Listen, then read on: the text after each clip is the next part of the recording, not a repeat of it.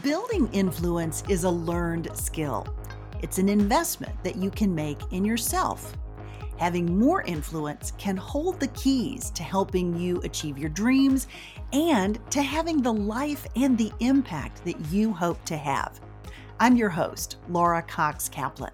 I'm delighted that you're here and that you're making this important investment of time in yourself.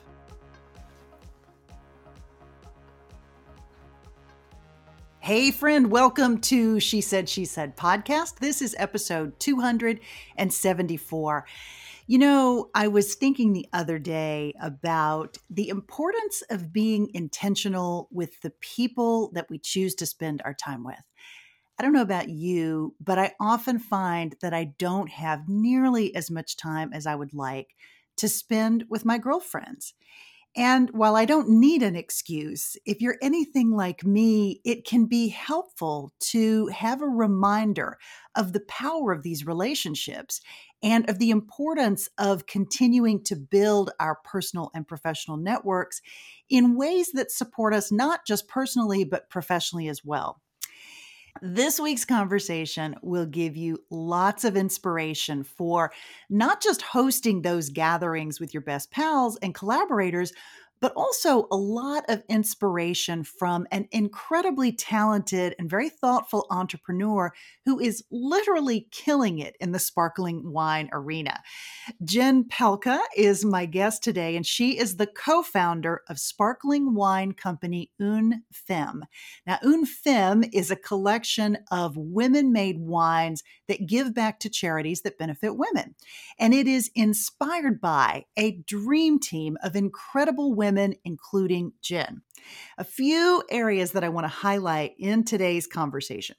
First, take note of how Jen talks about developing her skills as a storyteller and how those skills ultimately translate into, among other things, how she communicates with her investors. So interesting. Also note the way that she talks about transferable skills, and note that her career has gone from PR company founder to wine bar founder to sparkling wine founder. It's really interesting to hear and learn about her career trajectory. And then I would highlight also her commitment to creating opportunities where women in particular can gather and celebrate and collaborate. When we think about our why and the importance of having a clear set of values and a clear mission in our life and in our companies and in our businesses, Jen's focus in this area really spoke to me, and I think it will to you too. Friend, if you're looking for an excuse to celebrate your gal pals this holiday, I think this conversation is the perfect Kickstarter. Plus, it will give you lots of creative and entrepreneurial inspiration as well. Here is my conversation with Une Femme co-founder Jen Pelka. Jen, welcome to She Said. Hi, thank you so much for having me. It's great to be here. Well, I'm delighted to have you and delighted to see you again. We had an opportunity to get to know each other. You were kind enough to sponsor an event that I was part of, the Policy Circle, recently, which gave us an opportunity to really enjoy Une Femme. I have been a big fan of the brand now for, probably over a year and love what you're doing. But if you would, let's start by talking about Une Femme, what it is, sort of how you created it. Talk a little bit about your journey. Sure. So Une Femme is a line of champagne and sparkling wines made all by women winemakers. And all of the wines also give back to charities that benefit women. And I started the company, I co-founded it actually with my brother because we had two champagne bars, one in San Francisco and one in New York in the West Village. And all of our investors at those bars were women. And so that became a big part of our story, our community building. And it really, the bars became a central place for women to get together to toast to life's milestones, big and small, Tuesday night or a wedding or a divorce or a promotion, all of those kinds of things. And we had hundreds of champagnes by the bottle, dozens by the glass. And a lot of times our guests would walk in and say, like, I don't know how to pick, you pick for me. And so we tried to find fun and interesting ways for people to get into the menu. And we started featuring women-made wines. And those wines outsold everything else on the menu. Mm-hmm. And I realized that a lot of women in our community wanted to buy wines made by women, just in the same way that they want to support women and causes they care about in all kinds of purchases that they're making. And women obviously have so much power of the purse at this point. And we decided to launch a brand that was all about women made and women supported, because there just wasn't one in the market. And we launched Une Femme with a really beautiful champagne, a very small production, organic grower-producer champagne made by an amazing fifth-generation winemaker, Julie Medvy from Champagne. And we launched that just as our house wine at the Riddler. It was like the wine that we would pour as a welcome for our VIP guests. And it was incredibly popular. And then we realized when we were looking at sort of all the data and the sales reports and just kind of gut checking that our top selling wine was always whatever was the most affordable sparkling rosé by the glass. And it didn't really matter where it was from or what the flavor profile was, just women or getting together and drinking sparkling rosé all day and all night. And I was like, let's do a sparkling rosé from California. And so I reached out to one of my favorite California producers, Samantha Sheehan, who makes Poe and Ultraviolet, a bunch of really, really amazing wine labels, and teamed up with her for the first release of our California sparkling rosé called the Cali. And that's the wine that really took off. We now really have two flagship wines, the Cali, which is a new version of this sparkling rosé, and then a sparkling white wine from Northern California as well. And we are always looking to launch new projects and new wines. But those are the two wines that you can find sort of all across the US at this point, and that we're super proud of as our like benchmark flagship wines. Yeah. You mentioned with the wine bars. So the Riddler was, these were two bars that you had locations in New York and San Francisco, yep. Right? And so with those, you mentioned that they really attracted a lot of women and a lot of women investors. Was that intentional on your part, or was that just how it sort of evolved? The investor side of it started as an accident and then became a real part of our mission. So our lead investor is a woman who I knew around town. I think you might actually know her. We knew her around town as Champagne Pam. And she's just a woman who's incredibly fabulous, very, very glamorous, really beautiful, always decked from head to toe in Chanel and Louboutins, and just like so on point. And she and my husband were friends because he was the beverage director at a restaurant called RN74. And she would come in, she would always have this beautiful corner booth, and she would order incredible champagnes. She just has impeccable taste. So I knew her sort of through the food and wine world in San Francisco. She and I were talking very early on, and she wanted to do a champagne bar. So we teamed up on it. And she was our first backer and certainly our most significant investor. She's been along with us for our second location, and now she's one of our most significant investors in Une Femme. And because she was our first one in, then I started talking to other women just in my network. I pulled together a spreadsheet of anybody I knew who might have $5,000 or more. And almost all of them were women, because that was just who I was friends with. Right. And my husband said, wait, what if you do just women? And I was like, oh, what if we do just women? And this was like, I don't know, this was probably 7 or 8 years ago. So this was before lots of people were, a lot of people were retail investors, but not that many people were angel investors, and certainly not that many women I knew. I didn't know anybody who was participating in SPVs, like the crypto stuff hadn't happened yet. So I literally put together this spreadsheet, went through my phone, went through my emails, and reached out to all of them, like really any of them that I thought might be a fit. I got together with them for drinks, talked to them about, oh my gosh, what are you up to? What's new? What's happening? And then near the end, they'd be like, wait, what are you doing? And I'd be like, oh yeah, I'm opening a champagne bar, and we're only accepting investment from women. Minimum check size is $5,000. And we've already got half of it committed because Pam had committed more than half the money. So it was a nice way to start. And almost every single woman who I met with was like, oh, $5,000. Yeah, I'm in. Sign me up. And some put in a lot more than that. And so our first location, we had 33 investors.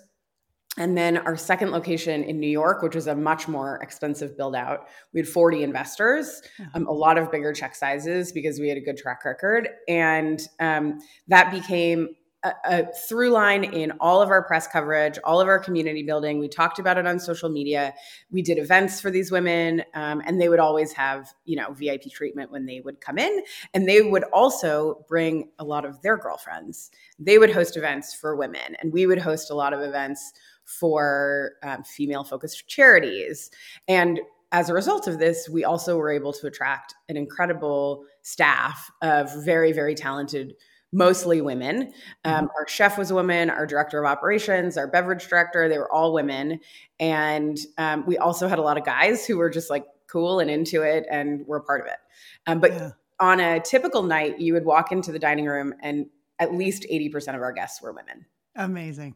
And it was like such a powerful, amazing community of women in their 20s all the way up to their like 80s and 90s.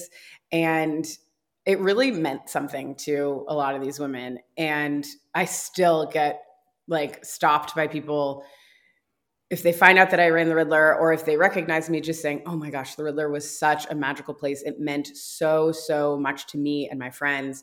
We celebrated my bachelorette, my baby shower, my wedding, and then also just ritualized coming on like a Tuesday night.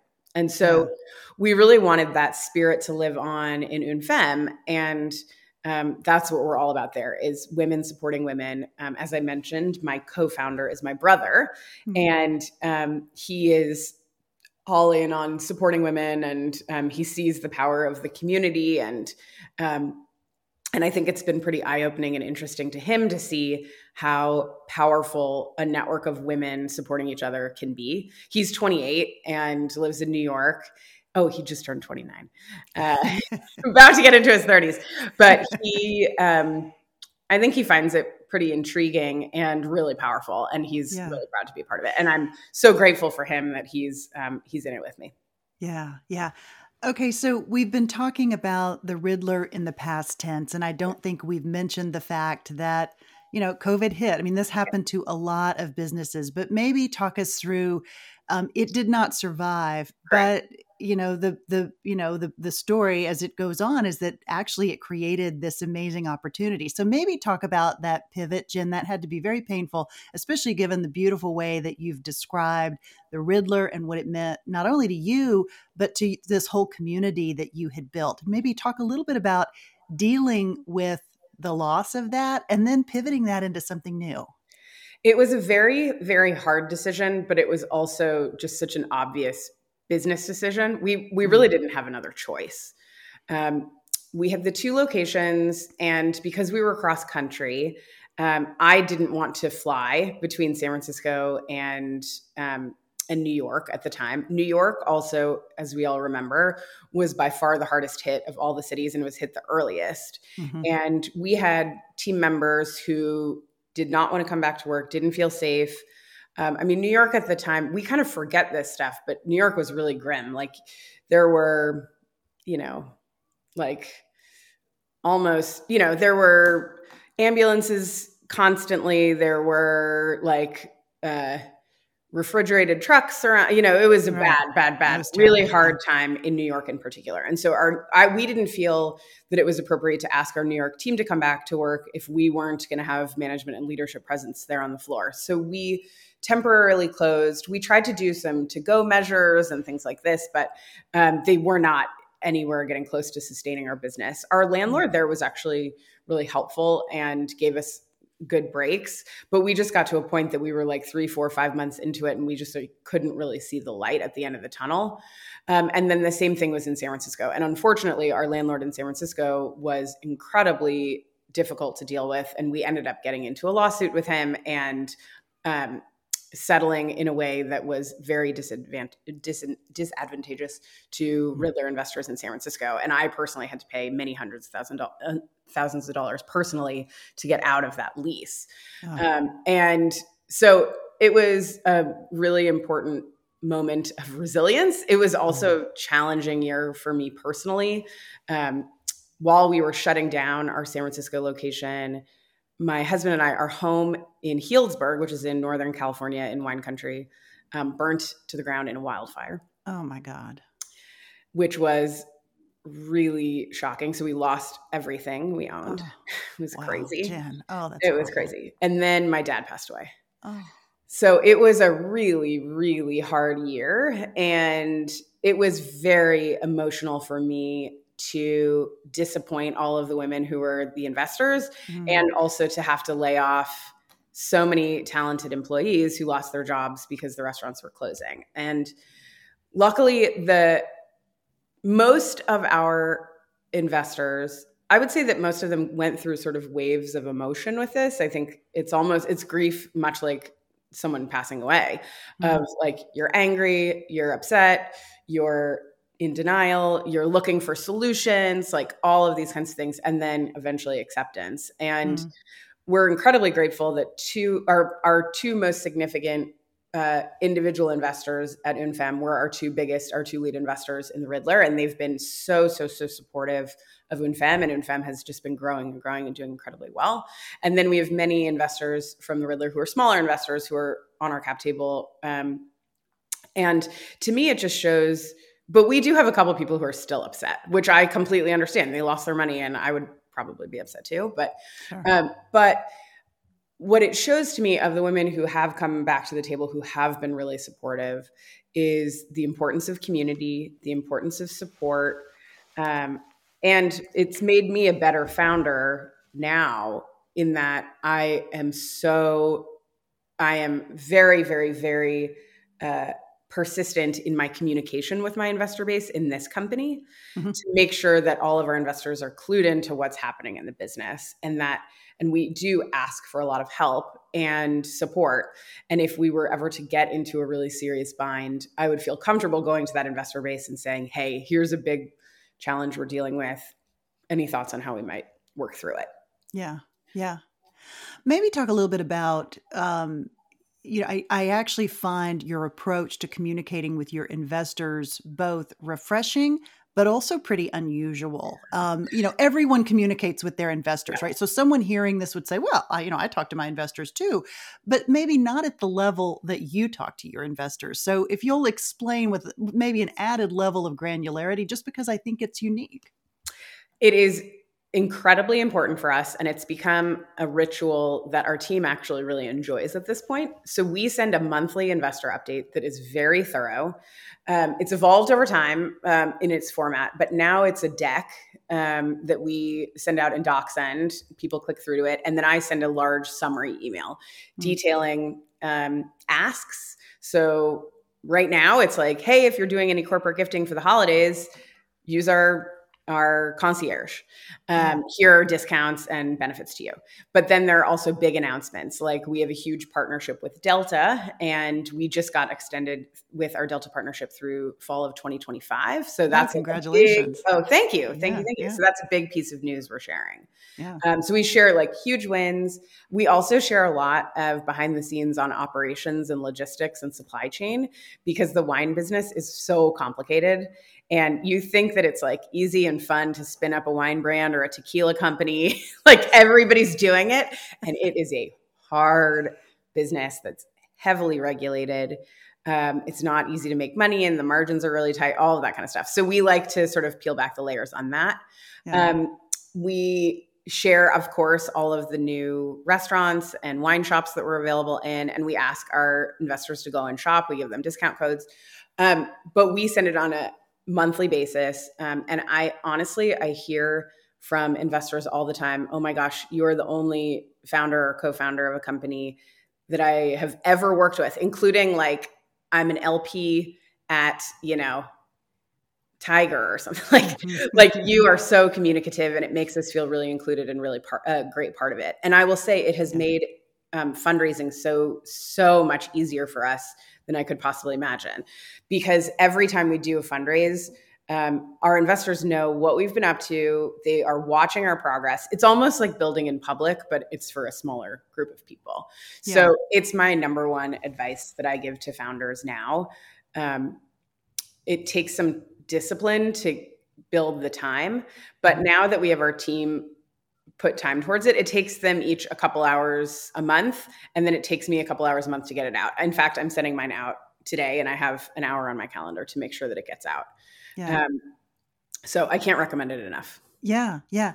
I know you had a background in public relations. You actually founded and started a PR firm. That was before the Riddler, right? Is that the right timing? That's right. Yep. And how did that experience of starting a PR firm and running a PR firm, how did that inform both your journey into the Riddler and then ultimately into Une Femme? Because these are very different businesses. And while they share traits and attributes, and certainly you're learning things that would be applicable, I'm curious as to kind of which pieces were most valuable of those experiences that were transferable. Absolutely. I mean, I think the community building aspect is one of the most important pieces. Mm-hmm. So the way that I've always done PR, first of all, I didn't know I was doing PR when I started doing it. What do you mean by that? What does that mean? So living and working in New York for 10 years, you naturally meet tons of people in the media. I worked for the chef Daniel Boulou on the Upper East Side at Restaurant Daniel and was involved with special projects for him. And so would go to parties with lots of food and restaurant people and, food and wine with her events, gourmet, the New York Times, et cetera. So you just kind of always be surrounded by members of the media. And really what PR is great storytelling and also connecting writers with really great talent and just really introducing them, maybe giving them a couple prompts about what makes this story behind this creator really interesting. And then you let them do the work and discover what the story is. And so for me, I actually think the way that it informs this business the best is in our sales channel. So I do a lot of founder-led sales, especially partnership-oriented sales with big national companies. Some of our biggest national partners are, as I mentioned, Delta Airlines, Marriott specifically with their luxury tier, so Ritz-Carlton and St. Regis, Neiman Marcus, we're about to do their private label wine. But then we're also at amazing places like Target, aka Target, and cool spots like that. And so the way that I think about presenting to those buyers is by telling a great story. And in doing the cold outreach, we do a lot of cold outreach. It's like sending a really great pitch email in the way that you would with PR. But then it's also relationship building in that community over a long period of time, knowing that it takes time and patience to land a great story in a great publication or to get on the Buy the Glass list nationwide at Ritz-Carlton. Like that takes time. And then once you actually land, whether it's the story, the pitch, the sales pitch is showing up as a really good partner. Mm-hmm. So the best publicists not only can send a great cold email to an editor that they open, that they respond to, like you have to also be really responsive over email, really helpful, like answer their questions, help them to see how this fits into their publication or their beat or their column that they write. You have to customize things just a little bit so that it's right for that audience. And we do the same thing on the sales side. Like we put together really beautiful presentation decks for all of our partners that are big partners to make sure that they can see how it could fit into their wine list. And then we, for our big partners, we send quarterly updates essentially showing how we came to the table as a great partner. So we hosted a big holiday event at the Ritz-Carlton in Washington, D.C. Here are the women who came. Here's what they did. Here's all the social media we got out of it. And so it's really about building that long-term relationship, being communicative, being a good partner, but at the core of it, like great storytelling. Yeah, I love that. I absolutely love that. There are a couple of other things that I want to make sure that we touch on that I think are particularly unique to what you're doing. And I think also are sort of an extension of what you just said. And one is this gather guide that I'm going to ruffle around here on my desk and drive people crazy. But it is fantastic. You can see this. My audience cannot see this, but this is a little booklet that you guys put together to facilitate conversation. And you can buy this as part of a package. You can buy Une Femme on Jen's website, and it comes with this package, and it has all these really clever, interesting, and creative prompts and quotes to get conversation started. Maybe talk a little bit about why this and how this particular product came to be. Absolutely. So our marketing team put this together as they had a challenge, which was let's figure out a way to build community around this brand in a way that's scalable, that is viral, and that is really meaningful to people, that people can make and build relationships and memories around. And they had done a lot of research into the power of women gathering. And there are all kinds of statistics that show that women getting together, whether it's as a one-off or regularly, has incredibly powerful positive impact, not only on themselves, but around the world, on economies, on communities, on peace and prosperity, all of these kinds of things. And so we are on a mission to get women gathering together. And of course, if they can do it around bubbles, like in our bubbles, that's great. And so these gather guides have proven to be so impactful. And it's been so fun to see how people have worked with them. And we've had over 1,000 women host gatherings around the country. It's amazing. It's so cool. It's so, so, so cool. And it's so fun to see the photos that they post on social and send to us. We've seen women host them like with their book groups is a pretty frequent one we hear of. They already get together with these girls, but they maybe don't talk about big topics outside of the book topics, or, just drinking wine and eating cheese. And so some of the prompts are things like, what scares you? What keeps you up at night? Like, what inspires you? What do you want to do next? What do you want to stop doing that you're doing now? Just, these kinds of prompts that sometimes can be simple, but are really meaningful when you think about them. We've seen people get together for big dinner parties. We hosted an amazing potluck with Dana Cowan, the former editor-in-chief of Food and Wine. Yeah, who's been on this podcast. Oh, she has? Yeah, she has. She's wonderful. We love Dana. She's an investor. She's a longtime investor with both The Riddler and Une Femme, and she has been such an amazing part of our community, such an incredible supporter. And she's like at the center of women in food. She's so cool. And we've also done these at big events, at conferences. And we've seen people like do pizza party. It's really fun. So I'd encourage anybody who's listening who wants to get together with their girlfriends, please, take a look at our website. Laura will give you a promo code that you can share with your audience. Awesome. For a discount on them. And they also make for great gifts.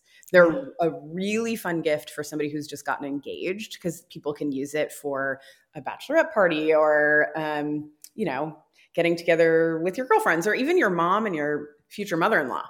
Right. And they come in a beautiful box. I mean, you guys, you're so thoughtful with every aspect of this, but the packaging is so beautiful. And I remember like the first set, I think you and Whitney sent me, my friend Whitney Wright, who works with you and helped you put together the Gather Guide, sent me a gratis box in the summer that had 2 beautiful bottles along with the Gather Guides. And I'm like, it's just so gorgeous. And the coasters, the darling little coasters as well. Yes, with the little sayings on them. No, the whole. Oh yeah, things like Parlez-vous champagne and like why be still when you can sparkle? Cute stuff like that. It's like party in a box. We also try to inflect a sense of humor into all of these things, and a little sense of sparkle and magic. One of our taglines is always sparkling, and that's.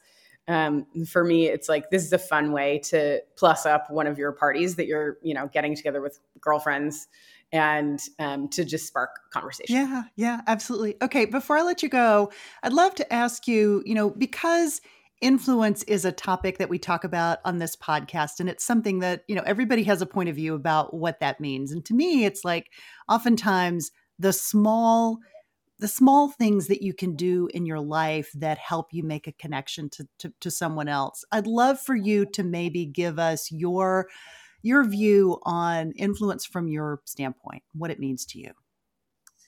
Yeah, I mean, I think we all influence every single person around us.